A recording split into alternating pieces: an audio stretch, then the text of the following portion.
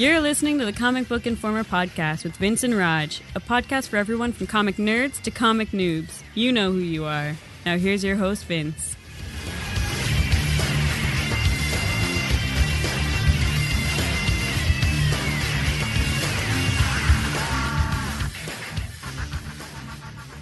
Hello, everybody, and welcome to issue 226 of the Comic Book Informer podcast, coming to you on August 11th. How you doing today, Raj? I'm doing great. Like I said, my granddaughter came over today, got to play for hours with her. I'm just having a fantastic day. What could ruin this day, I wonder? Crappy Deadpool? 90s comics. Deadpool could ruin this day. Why did you do this to me? I need to know right away. Why did you do this to me?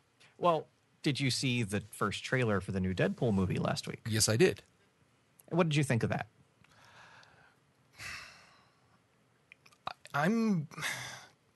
I'm really on the fence about the Deadpool movie. Not because of what I think about the character. I mean, we've already established that He can work. it can work. And a lot of people will knock Ryan Reynolds for a lot of things. But here's the thing. Unless it's a really, really horrible Green Lantern movie, you can't help but still like the guy. And he's still kind of quirky and funny. And I don't think that they could have cast it any better. I really don't. I've been racking my brain trying to think of who else could they have put in that role that would have been better. And I honestly don't think so. So it could be good, but it could also fall so flat on its face. Like, look at Wolverine is a better known IP, even stronger character, and the movies were horrible. So who knows what'll happen with this? Like, watching the trailer, like, I loved the action. A lot of the character stuff was pretty enjoyable, but I don't know how thickly the jokes were packed for the trailer, but it was even the same thing. Remember that little 4-minute, quote, leaked video a couple of years ago before they even started the Deadpool movie?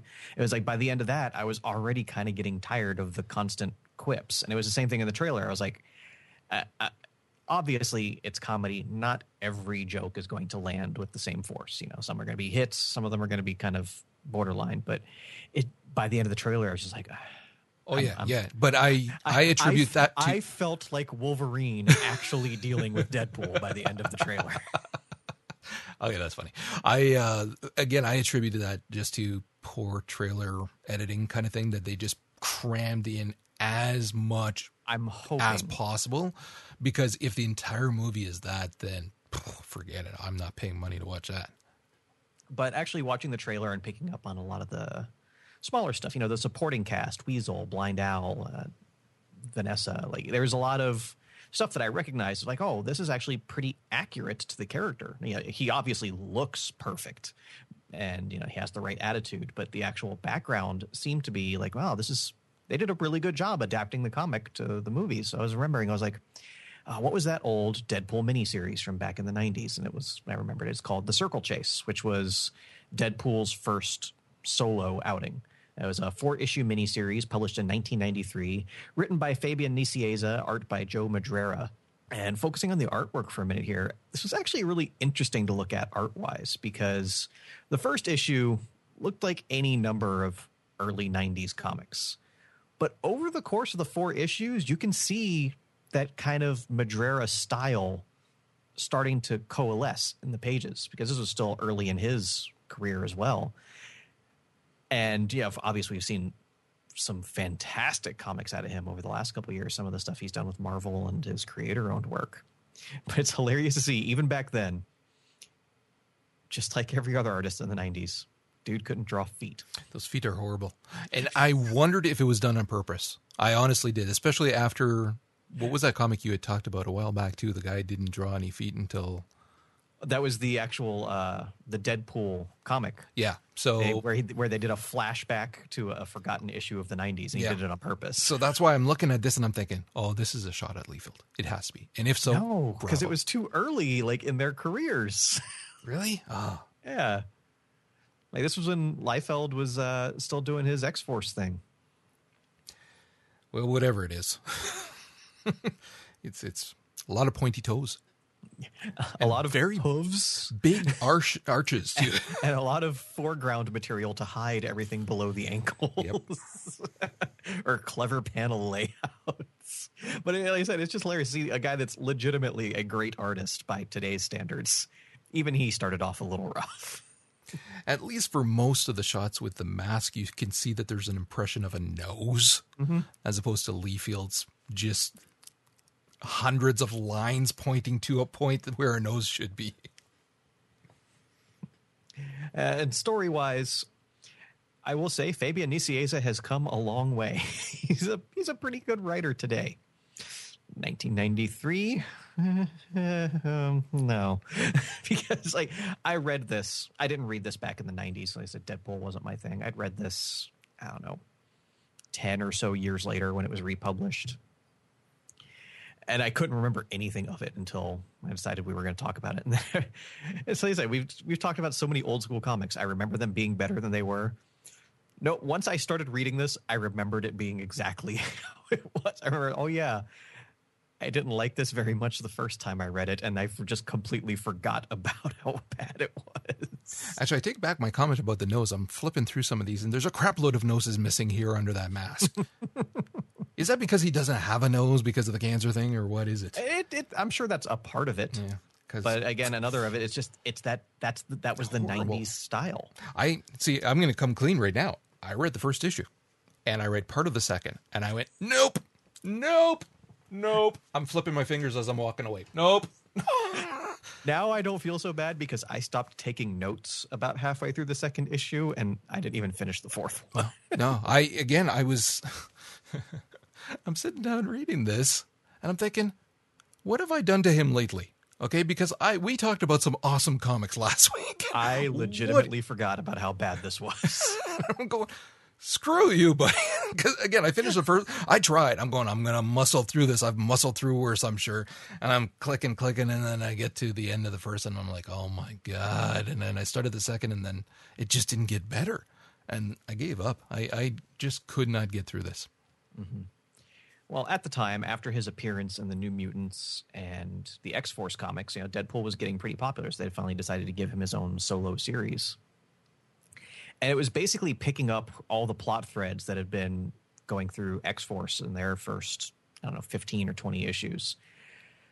I mean, on the bright side, I saw a couple characters I recognized. Juggernaut was in there. Black Tom, liked them. But it's just...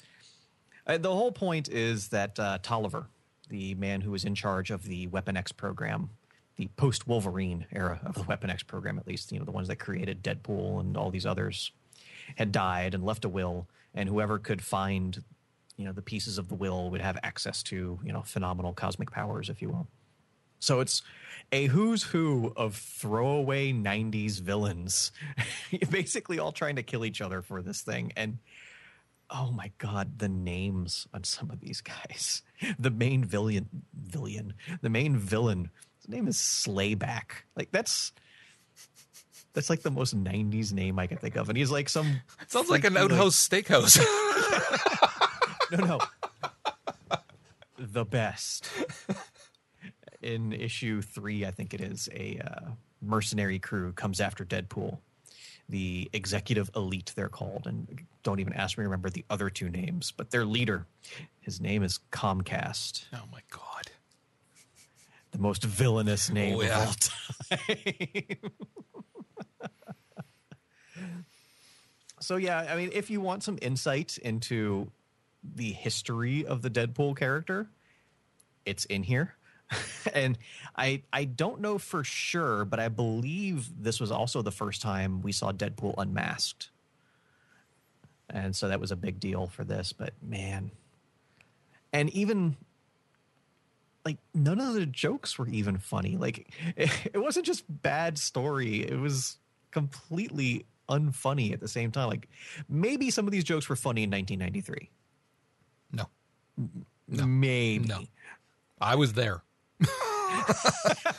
I'm telling you. No. Really.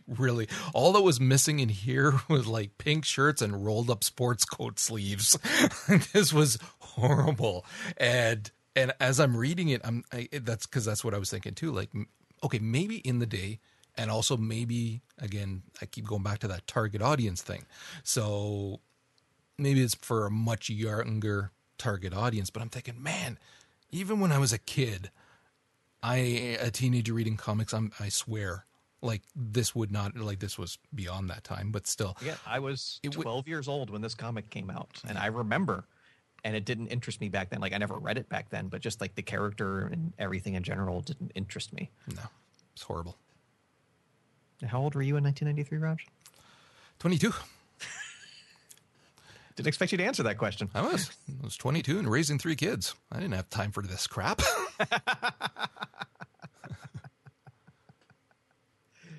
I lost my train of thought now. I had something else to say, but like I said, I stopped taking notes halfway through. Anyway, crappy 90s comics. But we see that, like, when I think back to the good Deadpool stories from his early days, I think of, the Joe Kelly stories, Mark Waid, Gail Simone. Like, they all did a lot of good stuff with the character, because this miniseries ends with Deadpool realizing, oh, maybe I'm not such a bad guy after all. And that's when they kind of moved him into not that heroic direction, but at least him being an anti-hero instead of a villain. So again, as a building block for Deadpool as a character, it's kind of important, but maybe just read the Wikipedia version of it. You can avoid the 4 issues. Yeah, see, that's the problem with this kind of thing, because, and I'll use myself as an example, obviously, is I read comics when I was younger and then stopped for decades afterwards. Mm-hmm. And so I missed a lot of the stuff that was going on. Like some of the stuff I kind of knew what was going on, or you'd read about it or whatever kind of thing, or you'd hear from somebody else, but I wasn't reading the comics at the time. Hell, we didn't have any money to scratch together. I assure you, I wasn't buying $4 comics. But this thing wasn't $4 back then. It was $3 something, I believe, is what I saw the price. Really? And well, the Canadian price too. Keep that in mind. Which true. For comic books, here's my little rant. It's always been that way. Canadian price is disproportionate to the actual exchange rates. Like this was in 93, yeah, $250 American, $315 Canadian. Or what is that? I can't see it. I think it's a 1. Yeah, $315. And so, like, that's a lot of freaking money for one comic. Again, when you don't have a lot of money. But anyways, the point I was trying to make is that with a character like this, the $315 is a lot for a comic today. Yeah. The problem with a character, especially like this, where it is something that came after someone like me, say, and there's a lot of us, especially because of tablets nowadays, that are reading comics again as adults, and especially because of the strength of many modern comics, especially. But anyways, with a comic like this, a character, it's so hard because there's so much crap that was written with this character. So for us, like it's, I'd like to read some good Deadpool stories, but most of them are horrible. And a lot of times the people who really like Deadpool are kind of rabid about it and all the Deadpool, it doesn't matter. And that's cool. If that's your style and you like that type of humor, more power to you.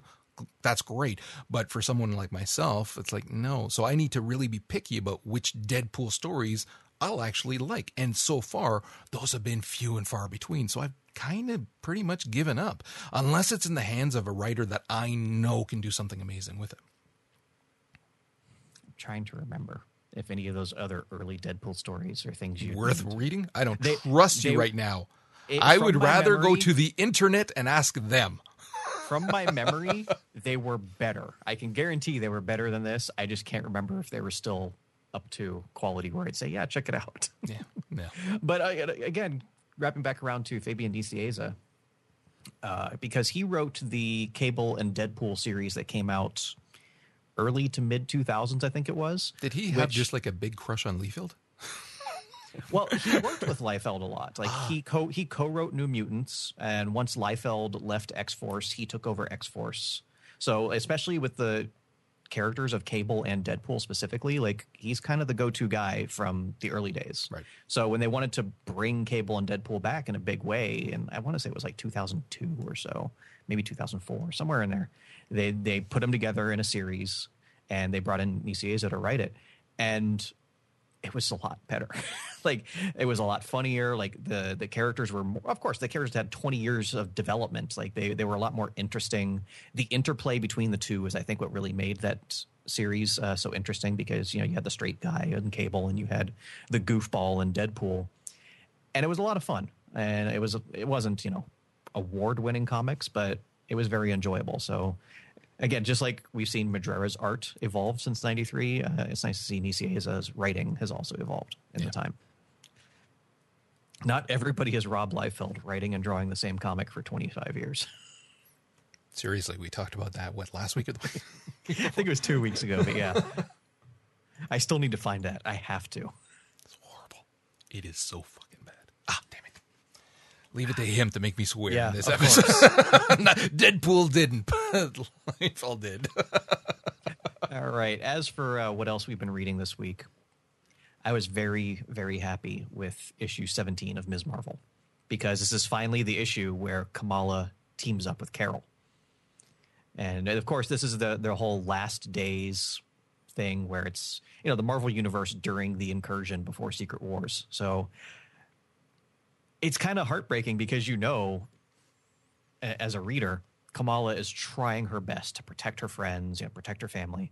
But, you know, everybody's going to die because the freaking Earth blows up. So it's really heartbreaking at some points. But finally getting the team up with her and her idol, Captain Marvel, was great. And there were some pages in here that were just really, really good writing. Like, even if you haven't been reading the Ms. Marvel series, I'd say issue 17 is worth checking out.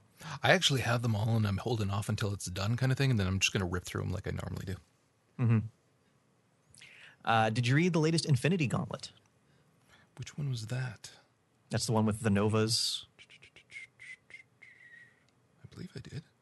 Remember, issue 2 is when the dog turned into a Nova? Yeah. Which one? And then the third one, well, what? I don't think I did, actually. No. I'm actually liking what they're doing with it, because remember at the end of issue 2, we saw the old Thanos kill the young Thanos. Well, now he's used the time gem, and he's actually gone back in time and joined up with the Nova family.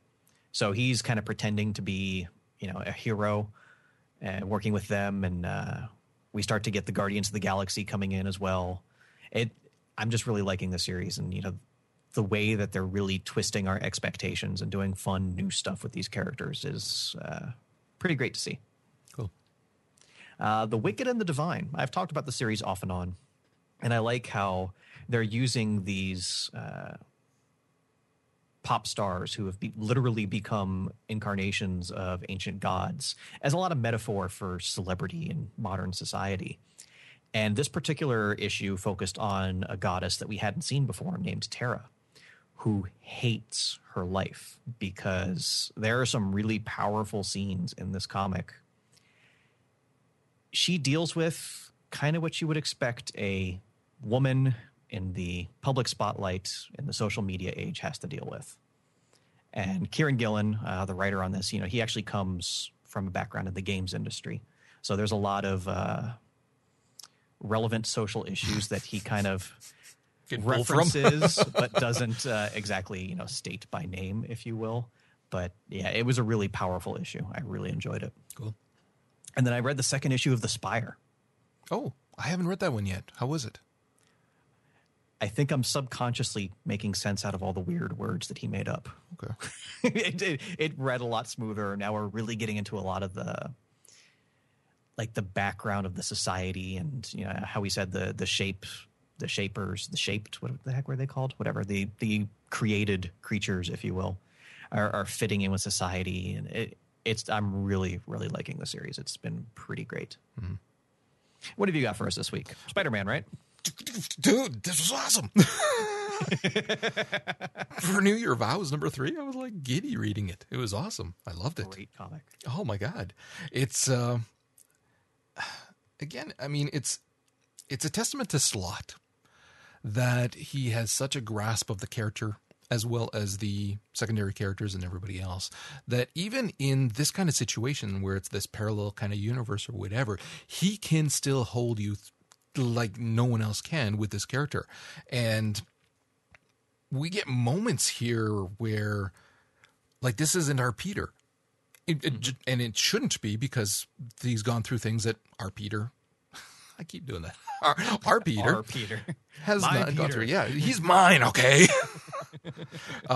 But yeah, like when he's fighting Doc Ock and he's like ripping these arms off, you're going like, oh, all right then. I see that you kind of ditched some of those morals you had about not hurting people. He didn't hurt him. He ripped out organic metal arms. They were metallic. It's repairable. Okay. Anyway, and the stuff.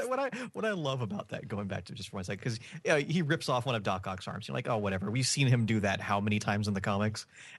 And Otto specifically says, those are wired into my central nervous system. I feel them as if they were my own limbs. And yet, off panel, he rips off more.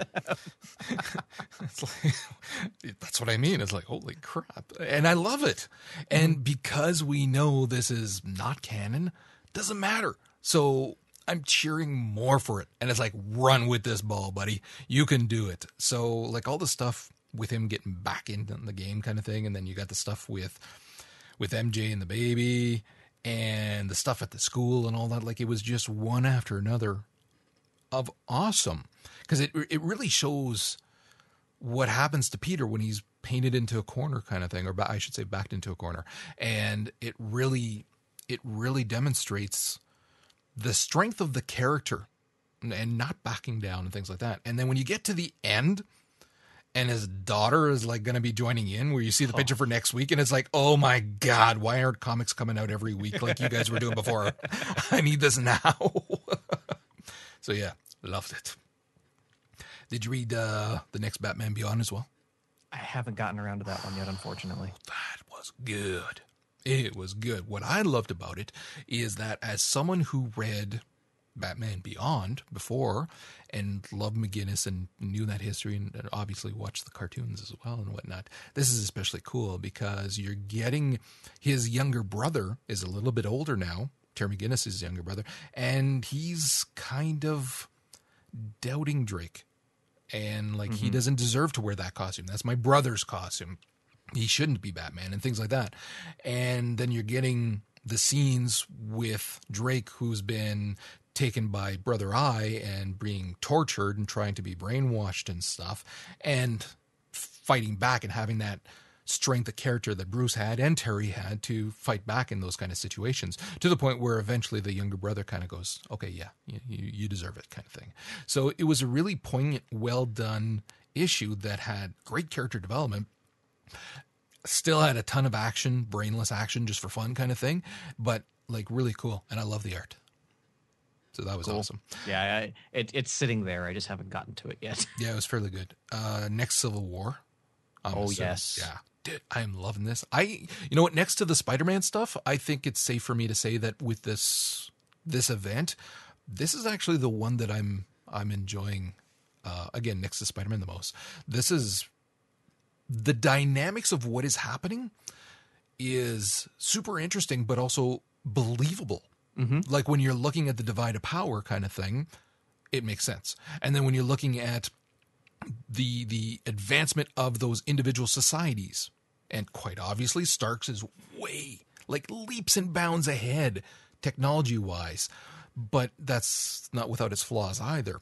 So there's a lot of stuff going on. And then when you see that division of the heroes and who decided to go where, believable for the most part, but every once in a while you're like, it's interesting because I want to know what led to those things. I want to know why, what happened between Spider-Man that he stayed there and MJ went on the other side kind of thing. So like we get little hints here and there, but I'd like to see those backstories. I know we never will, but it's interesting enough that as I'm reading this in the back of my head, I'm thinking, ooh, I'd like to see what prompted that. And the Stark and She-Hulk, I'm like, okay, I'd like to know how that started as well. So there was a bunch of stuff. Something I'd like to point out about that scene, it wasn't Jennifer, it was She-Hulk. Yeah, of course. Yeah, I thought that was funny too. Well, really, if you had a choice, come on, seriously. I don't know if I'm strong enough. And then the final panel, which I don't want to spoil, But that final page was like, oh, okay. This I once again can't wait for the next one. He's done a really good job of building the tension from issue to issue now. Well, not just the tension, but that character development, which is so very important. Okay, You have to care about the characters in order for there to be tension. Yeah. Have you caught up on the Little AVX yet? No. Dude, it's still awesome. I know. It is still so awesome. And what makes it awesome is that I sit with my granddaughter and show her these pictures on my lap and flipping through and laughing about things and all that. But I mean, I'm laughing hysterically at like the fastball special stuff, like because Wolverine is convincing Colossus to whip these kids around and saying it's a fastball special. It's a classic. You'll love it.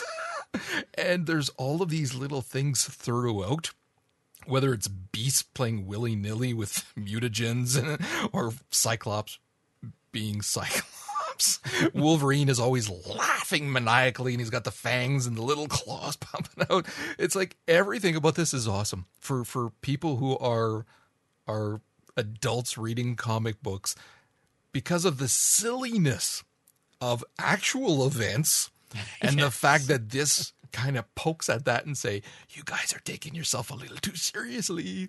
I love it. I absolutely love it. And the art style, of course, my God, it's freaking awesome. And he actually did the art on this one too, if I'm not mistaken. Pretty sure he has been. Yeah, Scotty Young did the words and the art. And then Jean-François Beaulieu did the colors. But this was, and spoiler, skip ahead like 20 seconds. The ending has the Guardians show up. Because there's, again, the twins, which one would assume are something having to do maybe with Wanda and what's his face, but who knows. But I mean, freaking Galactus shows up, Thanos is there, and then you get the Guardians show up as well, because the X-Men and the Avengers had been fighting for who would get them on their team kind of thing, trying to recruit them. And at the end, there's the Guardians. And I was like, oh, dude. That was awesome. I loved it. So yeah, a lot of fun. And then keeping with that, of course, the next Groot. I read it. So you've read all three? Yes. Okay, good. Did you like 2 as much as I did? Yes. Good. 3 was, I thought, not as good, but it was fantastic. Because the Silver Surfer series, no offense to Dan Slott, I have not been liking. So when I saw this initially, I went, yeah. But this was great.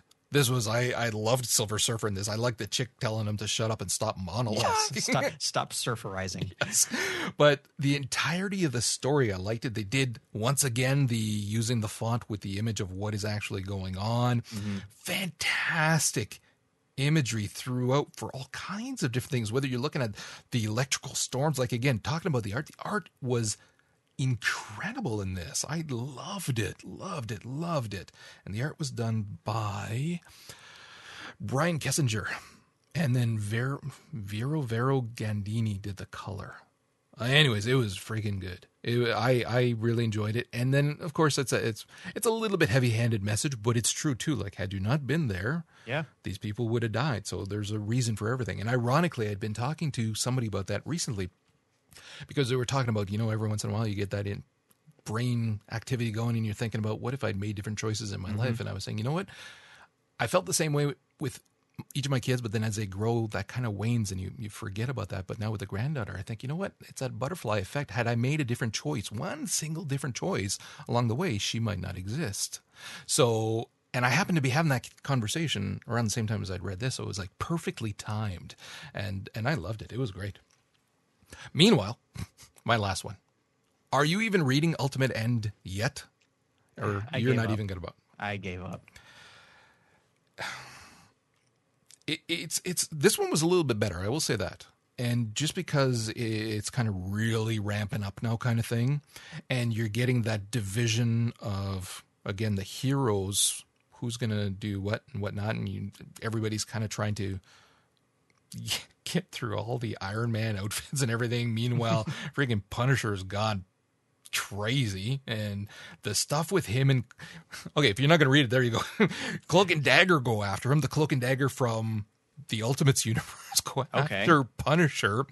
Cloak gets him in his cape. Now, I've read a lot of Cloak and Dagger comics over the years. I love Yes. these characters, so I love this. All of a sudden, Cloak is like, something's not right here. And you see bullets coming out of him. And all of a sudden, there's this massive explosion. He falls to the ground, and Punisher comes jumping out, a grin on his face, firing his guns, tossing a bomb, a grenade, and runs off. And Cloak is like, that's never happened before. And I was like, that was awesome. That there was worth the price of this comic. That was awesome. Because it's true, no one ever gets out of that. But leave it to Frank to have that stubborn willpower to just start shooting in this blackness. So yeah, it was worth it for that. Okay. And that's it. So I left it for you. You didn't read the latest Spider Island? I didn't actually. I didn't have time. Okay. I'm assuming you did. I'll save it because there's an event in this comic that I've been waiting years for since like 2006. Something finally happened that was a big missed opportunity in Dark Avengers, and I'm happy that it popped back up here. Well, next week. Next week. All right. As for this week's comics, our new releases from Marvel, we have A-Force number 3, Amazing Spider-Man number 20.1, Ghost Racers number 3, Master of Kung Fu number 4, Planet Hulk number 4, Secret Wars number 5, Secret Wars 2099 number 4, Secret Wars Battle World number 4, and Star Wars Lando number 2. I'm trying to remember because I know they were doing the Amazing Spider-Man .1 issues like right after the regular one. Did we even get an Amazing Spider-Man number 20? I honestly don't know. I don't think we did. I think there's a .1 for a regular number that doesn't actually exist. Anyway, moving on. From DC, we have Action Comics number 43, Batman number 43, Batman Superman number 23, Constantine the Hellblazer number, just 3, and Gotham Academy number 9. From Image this week, we have Descender number 6, The Fade Out number 8, Injection number 4, Odyssey number 6. Kieran Gillen and Jamie McKelvey are bringing back Phonogram with their new miniseries, The Immaterial Girl number 1 and The Walking Dead number 145. From Avatar, we have Mercury Heat number 2 and Uber number 27. IDW, Star Trek Green Lantern number 2 and X-Files season 11 number 1. And then finally from Valiant, we have Bloodshot Reborn number 5 and Unity number 21. So that's going to wrap us up here at the Comic Book Informer. As always, you can find us online at comicbookinformer.com or on Twitter at CBInformer. You might want to check out our gaming podcast over on For the Lore at forthelore.com. We had a special episode this week that I'd invite you all to check out. It meant a lot to us. And that's going to wrap us up here. So until next week, thanks for listening.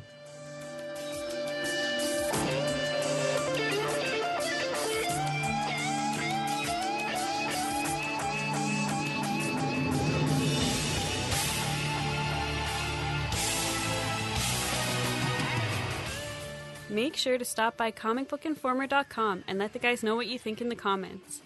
If you'd like to hear more from Roger and Vince, check out Popcorn Ronin, a bi-weekly movie, TV, and anime podcast, as well as For the Lore, a weekly gaming podcast.